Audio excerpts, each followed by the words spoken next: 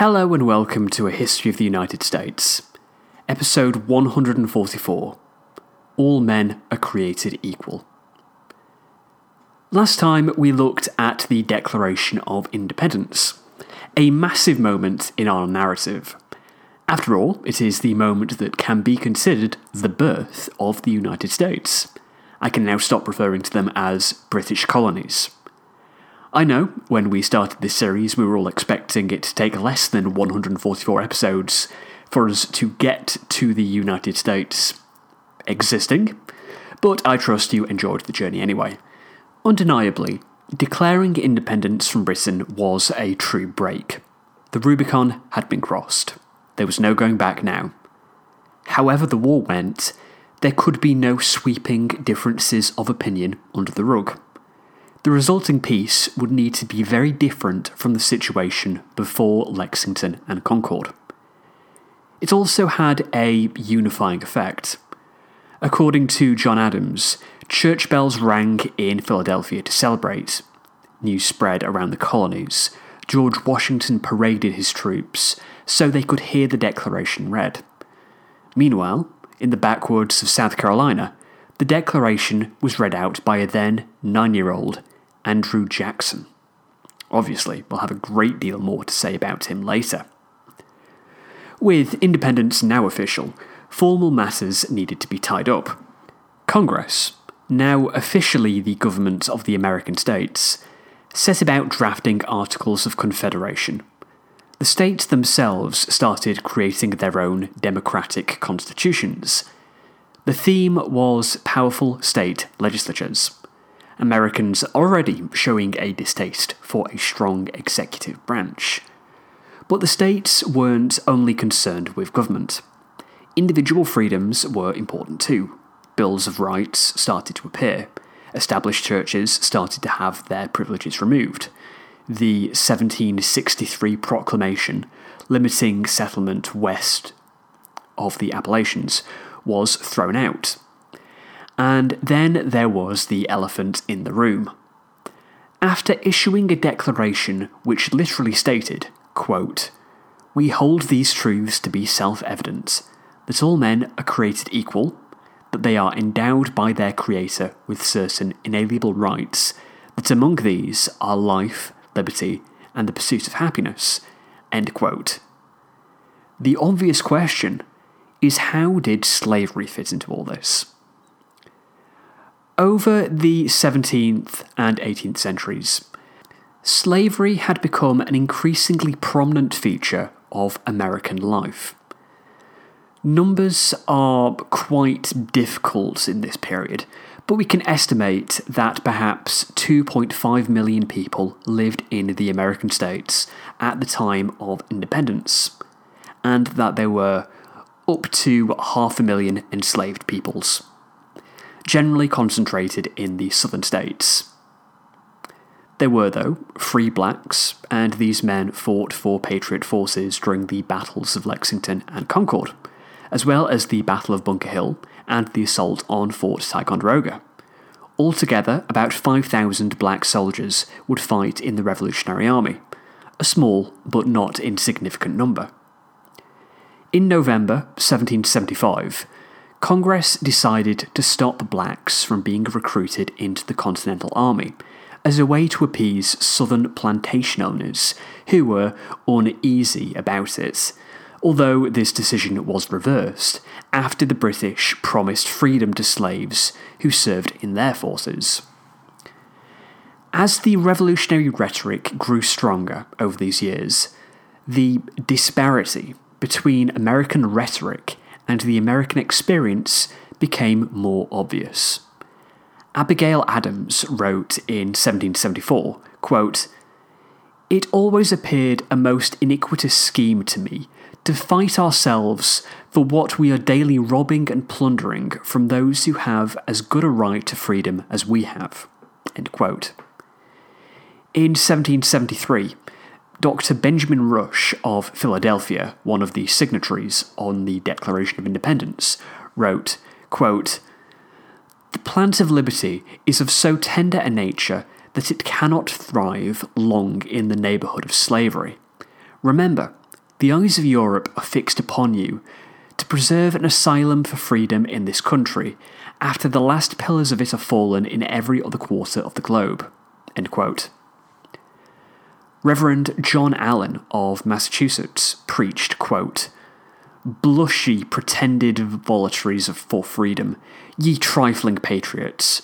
For while you are fasting, praying, non-importing, non-exporting, remonstrating, resolving, and pleading for a restoration of your charter rights, you at the same time are continue in this lawless, cruel, inhuman, and abominable practice of enslaving your fellow creatures." End quote. The irony of slaveholders fighting for their freedom amused British commentators, but the British were still heavily involved in the slave trade themselves. It would be decades before the abolitionist movement would really gain traction in Britain. Several of the more radical colonies took action. Puritan New England, Quaker Pennsylvania and Delaware outlawed the slave trade, and in April 1776, Congress decreed that no slaves were to be imported. This was a significant moment, and liberal Americans hoped it was a sign of things to come. Alas, far more telling for the first century of American history was that slavery wasn't mentioned at all in the Declaration of Independence. While plantation owners, like Thomas Jefferson, would criticize the evils of slavery, that did not mean they intended to free their own slaves. Meanwhile, the war continued. While they had been unsuccessful in Canada, the American forces had managed to push the British out of Boston. The British set about undoing this in 1776. Their principal objective for 1776 was to regain control of New England. General Howe was to capture New York and Newport in Rhode Island, then push north and east with the assistance of Admiral Howe. Meanwhile, Carleton was to continue his successes in Canada by pushing southwards and capturing Fort Ticonderoga. The two British forces would be able to then unite and regain Boston. They hoped that with New England, the epicenter of the rebellion, pacified, it would be relatively easy to then march southwards. This plan was the obvious plan, and it was what the Patriot forces expected. Controlling New York would separate New England from the other colonies and connect the British with Canada. They must not be allowed to succeed. Washington began to prepare for the defense of New York, sending Charles Lee there. Manhattan was largely indefensible due to the power of the Royal Navy, but they did what they could. They established positions on the Brooklyn Heights, and cannon were placed on either side of the Hudson. Washington joined Lee in the spring and finished the job, ending up with command of 29,000, although this was only a paper number. Howe gathered his forces at New York Harbor and waited until he was joined by Hessian reinforcements. He didn't want to take any unnecessary risks. When he felt he had gathered enough strength, Howe landed his troops on Long Island at Gravesend Bay on August 22nd. The Americans stationed there had not adequately fortified their left wing, something not noticed by Washington when he inspected. The British made their plans and attacked on the 27th, having moved troops around the back of the Americans the night before. The American left immediately crumbled. Their right lasted longer, but ultimately fell back to the second line of defences. Howe might have attacked immediately and pushed the Americans off western Long Island, but he was risk-averse. Washington sent more troops over the East River from Manhattan to Long Island, but this was a risk as the Royal Navy could sail up the river and cut off their lines of retreat. Ultimately, Washington decided the risk was too great and abandoned Long Island, moving his men across on the evening of the 29th, a dark and stormy night. With the storm ongoing, it was not until late the next morning that the British realised what was happening, and by then it was too late to do anything. The Battle of Long Island, as the event is now known, was a British victory with over 1,000 Americans captured and hundreds more wounded or killed. American morale was badly damaged, and a quick assault could have shattered their spirit. But yet again, Howe delayed, making noises about reaching a peace settlement. The Americans felt uneasy. Washington was blamed for the defeat on Long Island. He was clearly inexperienced. Some wanted Washington to wait for Charles Lee, who had been fighting in the South, to return with a force to save them, while others, such as General Nathanael Greene, argued that this was dangerous, that New York should be abandoned and the city burned. The city was indefensible and shouldn't be left to the British. Congress wouldn't go this far, arguing that if the city were lost, it would only be temporary. Washington ultimately decided to abandon New York City, but he would not burn it. And, as he wanted to delay the British for as long as possible, he would instead base himself at the northern end of Manhattan Island. But before the evacuation had finished, Howe finally took action. Luckily for the Patriots, Howe's attack was neither well-timed nor well-planned. It would have been sensible for Howe to attack quickly, and then to attack from the east and trap Washington against the Hudson. Instead, he waited for weeks. Then finally, on September 15th, he moved from the southeast, landing at Kipps Bay and Turtle Bay. When they landed, they then moved slowly, and the Patriots fought their way out, allowing Washington to regroup at the Harlem Heights, where a few skirmishes were fought on the 16th. Yet again, Howe delayed, waiting a full 26 days more before moving against Washington. On October 12th, he moved and decided to finally attempt the plan of landing from the east, urgently suggested by Henry Clinton, but he landed at the wrong place. The British landed at Throng's Neck, which, while technically on the mainland, was a peninsula with only 2 routes off it, both of which were controlled by the Patriots. He was stuck for 6 days before he re-landed 3 miles further east at Pell's Point. This delay gave Washington time to be alerted and to plan what to do. He held a council of war on October 16th and ultimately decided to abandon Manhattan, aside from a fort on its northeastern side, Fort Washington. He would garrison most of his troops on the mainland at White Plains. They started crossing the Harlem River on October 18th, the same day that Howe re-landed at Pell's Point. Howe could have moved quickly and caught the Americans while they were moving, but as I'm sure you are expecting, Howe moved too slowly. He didn't reach White Plains until October 28th. By this point, Washington's army had reduced to about 14,500 troops, but his men were now well rested and had food and drink.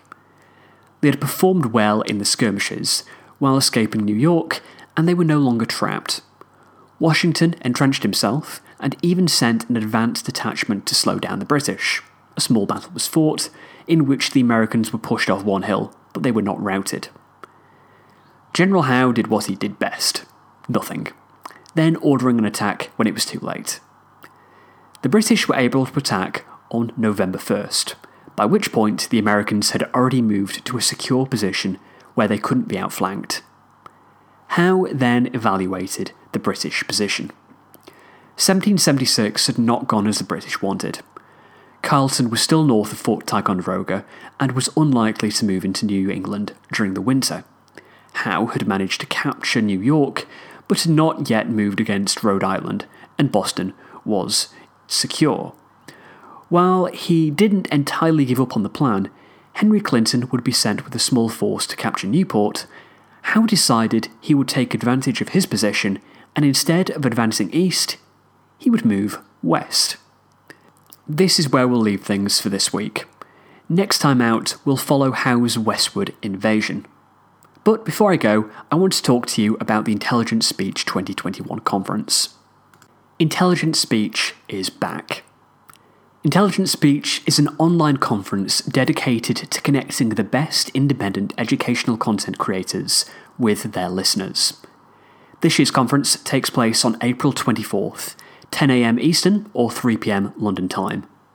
I, Jamie Redfern, will be appearing alongside David Crowther of the History of England, Liz Covart of Ben Franklin's World, Rudyard Lynch of What If Alternative History, and around 40 other great content creators.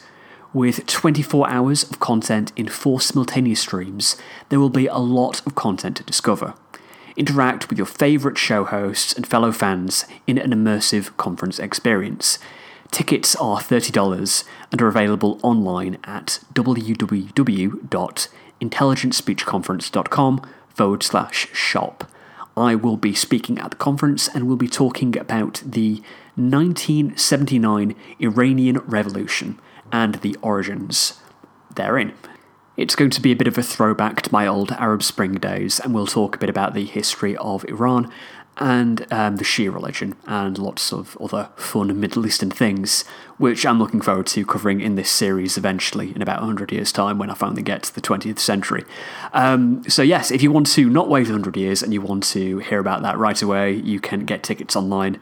It was a great event last year. I loved being able to speak with listeners, being asked questions live, and it's just a really fun way to spend a day, actually. So if you want to do that, please do, and I'll hopefully see some of you then. Otherwise, I'll see you next time out when we'll discuss the British and American campaigns of late 1776. Thanks for listening. I will see you then.